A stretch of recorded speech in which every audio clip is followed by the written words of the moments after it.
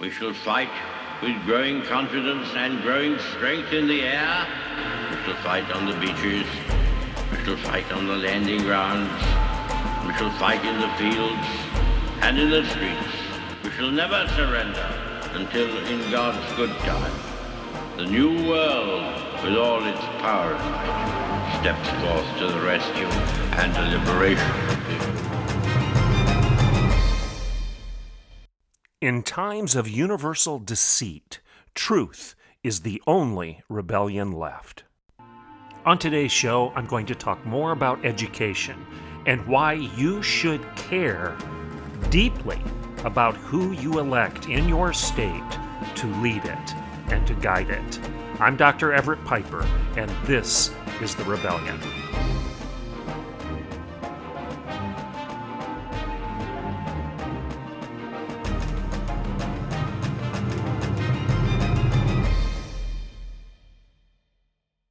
Welcome to today's Rebellion. As you know, over the course of the last couple days, the topic has been education. And I have focused specifically on the upcoming race to replace Joy Hoffmeister, who is the superintendent of public instruction for the state of Oklahoma.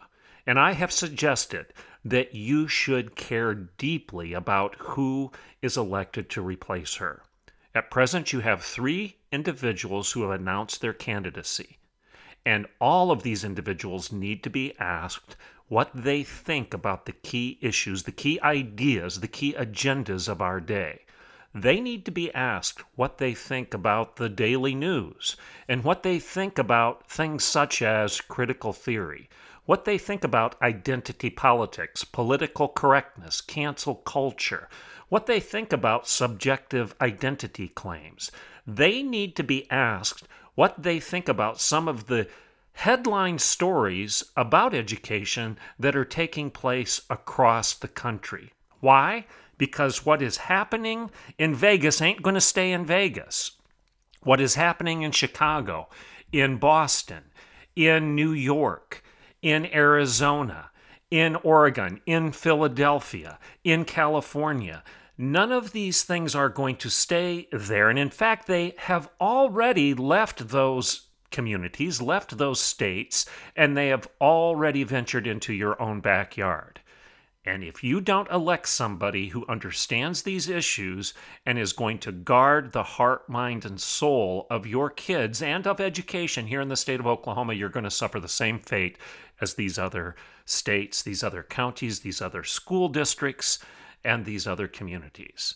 So today we're going to talk about education again, and I'm going to remind you of some things I've said in the past that you may have forgotten, and I'm going to use it as fodder for reminding you that whether or not you still have kids in school, or whether or not you have kids in elementary school, high school, or headed off to college, or if you have none of the above, you should still care about education. Because if we don't get this one right, our culture is lost. Let's take a break, acknowledge our sponsors, and when I get back, I'm going to remind you of some anecdotes, some key stories about education that have been prevalent in the news over the course of the let's just say the last handful of months. I'm Dr. Everett Piper, and this is The Rebellion, and I will be right back in a couple minutes. Welcome back to The Rebellion. All right, I want to remind you of some key stories that have taken place over the last handful of months, like I said before the break. Why? Because education is a mess. It's a mess. And if we don't admit this, if we are just acting like everything is hunky-dory and everything is going along just fine and we're accomplishing what we should be accomplishing in our schools, then we are ostriches with our heads in the sand. And our butt is sticking up in the air and it's going to get shot. So we need to recognize there is a mess and that education, at least in part, is responsible for creating it. So what am I talking about? Well, in Chicago, do you remember this story? Chicago Public School District announced this summer that it would immediately start providing prophylactics to 5th graders throughout the city's entire school system. And this is what Kenneth Fox of the Chicago Public Schools said. We want to make condoms available to students when they think they need them. When you don't make those resources available, then bad stuff happens. Close quote. To fifth graders, who in their right mind thinks that a priority for the public schools should be providing condoms for fifth graders, and that if you don't, you're going to have a failure in education? In Belmont Public Schools in Boston, Massachusetts, they released their summer reading list for students as young as kindergarten. And in that reading list, in addition to sex education, they now have readings that say whiteness gets your soul and causes you to mess endlessly with the lives of your friends, neighbors, loved ones, and all fellow humans of color. Close quote.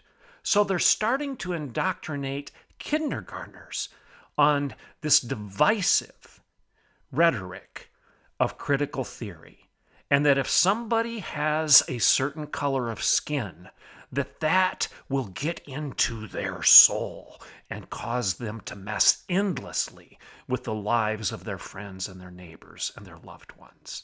That'll really bring the nation together, won't it?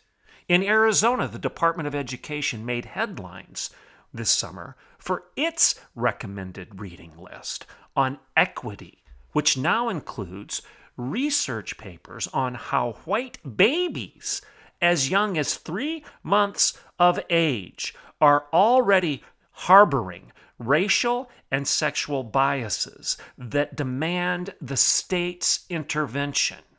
In New York City, we had Justine Ang Fonte, who boasted to the media about teaching masturbation techniques to first graders at Manhattan's prestigious Dalton School. And she was also teaching porn literacy, quote unquote, to junior high school students at a neighboring prep school.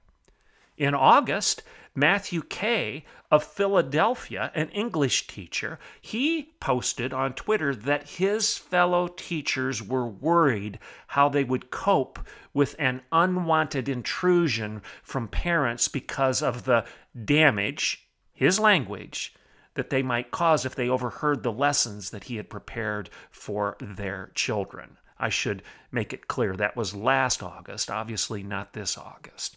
And about the same time, about a year ago, parents of students from Rutherford County schools in Tennessee, they were sent a note telling them that they must sign a form agreeing not to monitor their child's online classroom sessions that they were receiving during COVID-19 classes. This doesn't end there. In California, we had a philosophy professor at the University of California, Santa Barbara, who posted on Twitter this past year that if he could go back 2,000 years, the first thing he would do, and I quote, is find and assassinate Jesus of Nazareth, close quote. And then there's the National Education Association, an organization that represents nearly all of our public teachers across the nation. It held its annual representative assembly this year, where delegates from across the United States came together to officially proclaim their educational priorities for our culture and our kids. And what did they decide that they should be making the primary concern for the curriculum in our schools? Well, here it is. They voted to increase the implementation of critical race theory, quote unquote, in K through 12 curricula, and also to coordinate overt campaigns to intimidate and silence any parents who oppose their agenda. And just in case you're confused as to what they mean by implementation of critical race theory, the NAE, National Association of Education, says this: we resolve to develop a study to critique patriarchy, cis-heteropatriarchy, capitalism, ableism, anthropocentrism. In other words, they're telling you right up front that they will be teaching your kids that two-parent families, strong, responsible fathers, self-reliance, free enterprise, personal responsibility, traditional morality heterosexual fidelity are all products of white privilege and should be dismantled and replaced through a neo-Marxist revolution. I'm not kidding. That's not an exaggeration. This is the state of education in America, and this is why you should care who's going to lead education in your respective state, whether it be Oklahoma or otherwise. There's more. Brooklyn College's Lori Rubble is a professor there who argued, and this is a quote, "The idea that math is in any way objective is a myth, and that 2 + 2 = 4 is trope that reeks of white supremacist patriarchy." Close quote. Rutgers University faculty, their English faculty, they officially altered their writing standards this past year to incorporate, quote, critical grammar into their pedagogy. What's the translation there? Well, they're going to discard pronouns such as he and him and his and hers in favor of gibberish like z and zim and zis and zers. Okay? That makes all the sense in the world if you want people to learn to write properly and to communicate accurately.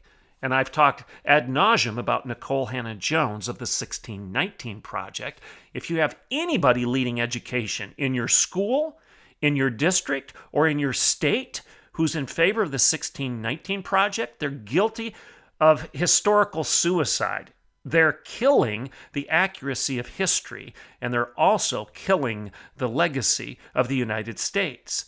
The 1619 Project is historically inaccurate. You even have liberal scholars who are challenging the inaccuracy of Jones's scholarship. But she's also said this, and this is a quote, "White people are barbaric devils, a savage people, bloodsuckers in our community." Close quote. Do you want her curriculum influencing the future of your community? Do you want that type of racism to be dripping and endemic within the classroom and within the curriculum of your local schools? There are educators in California. I talked about this one some months ago. They announced that they're crafting a curriculum to teach, I quote, counter-genocide in their public schools. And what does that mean? Well, California's ethnic studies model instructs students to challenge racist, bigoted, discriminatory, imperialist, colonial beliefs and critique white supremacy, racism, and other forms of power and oppression. Close quote.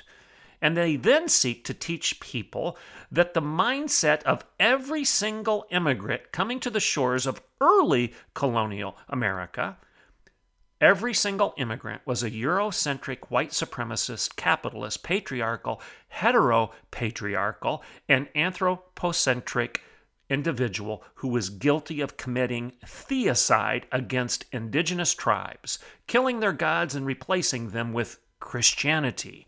And the solution to all this? What's the solution that this curriculum proposes? Well, that's easy.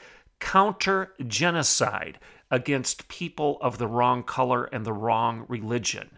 They actually teach students in California now to chant to the Aztec god of human sacrifice.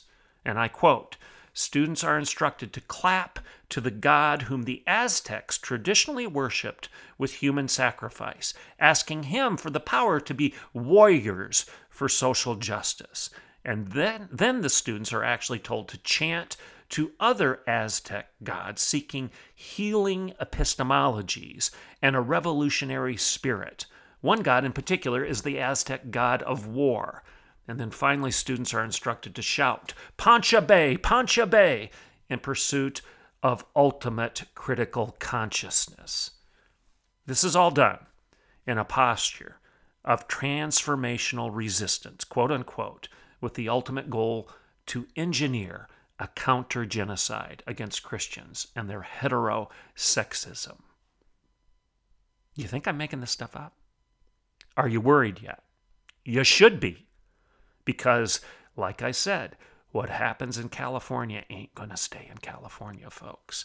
What happens in Tennessee isn't going to stay in Tennessee. What happens in New York won't stay in New York. What happens in Oregon won't stay in Oregon. Do you remember in President Trump's last year of office, He announced his intention to establish a 1776 commission. It was aimed at encouraging our nation's public schools to teach the historical facts of our nation's founding. The American Federation of Teachers president, Randy Wittengarten, screamed bloody murder. "It's disgusting," he said. "The president has no right," close quote. Well, what did the president say that was so un-American? What did he say that he had no right to say?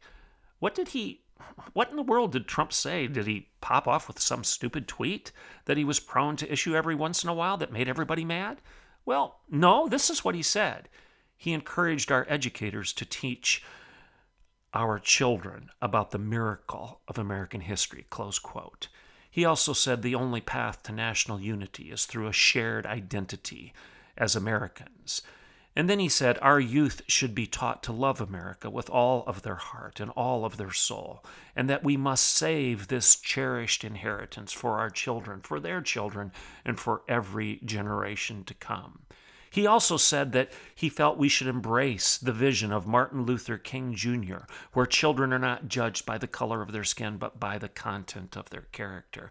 And then President Trump went on to say we cannot divide Americans by race in the service of political power. And then he said, we are here today to declare that we will never submit to tyranny. We will reclaim our history, our country, for its citizens of every race and every color, every religion and every creed. Pretty bad stuff, huh? Pretty bad stuff. That's what led to the educational elites screaming he has no right.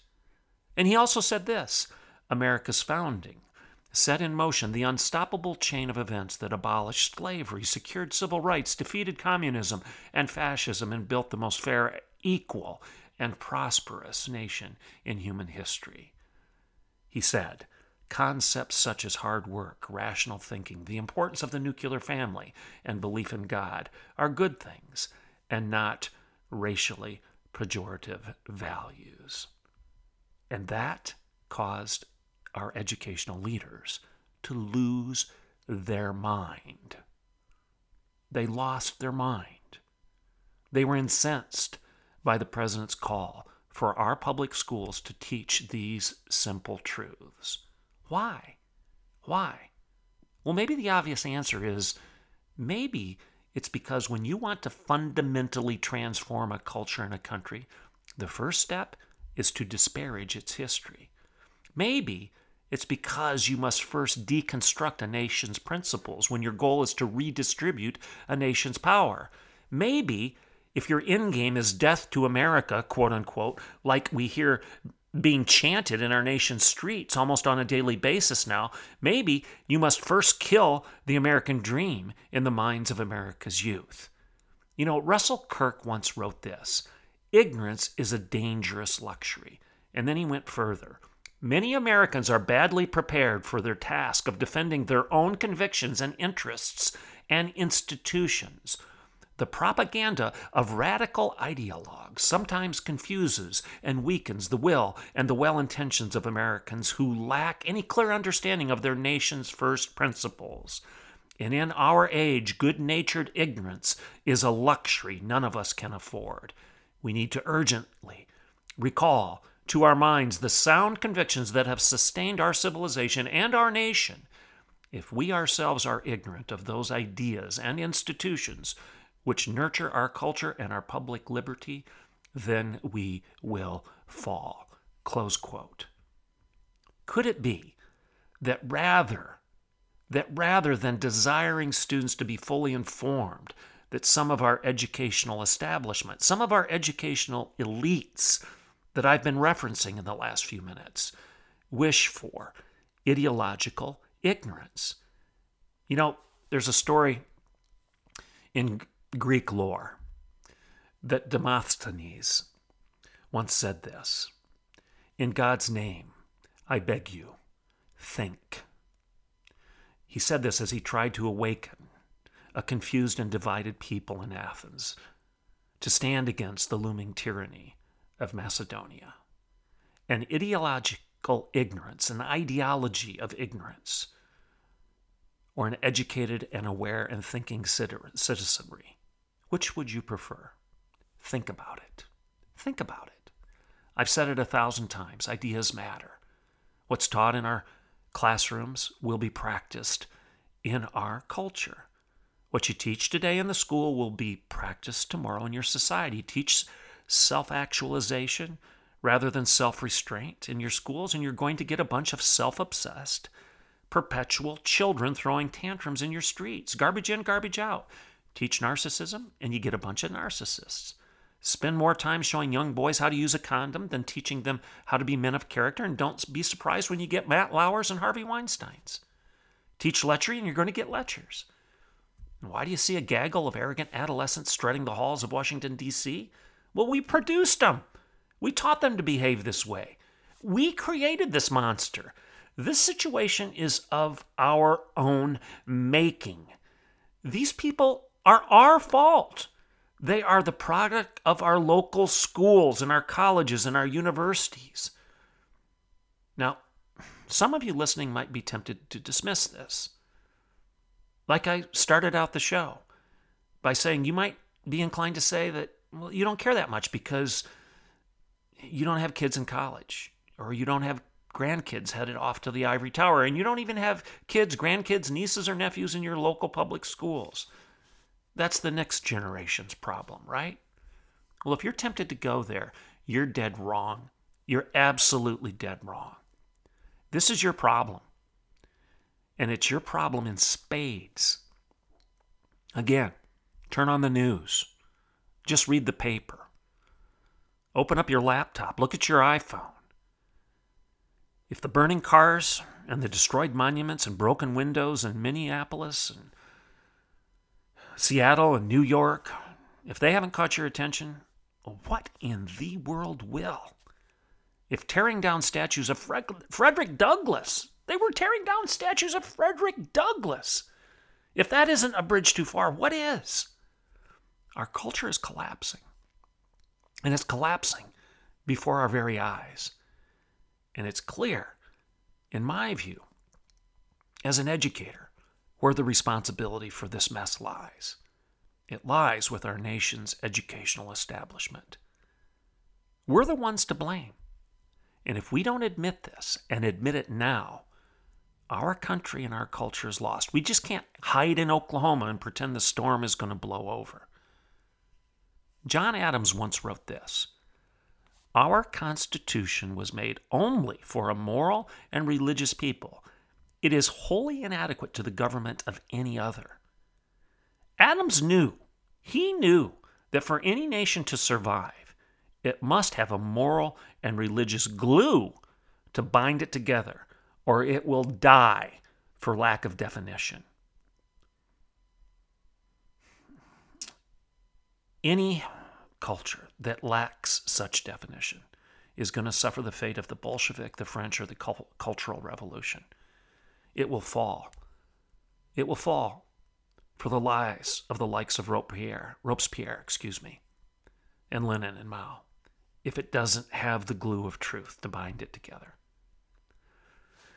Our American experiment was and is a singular exception to the guillotine or the gulag. Why?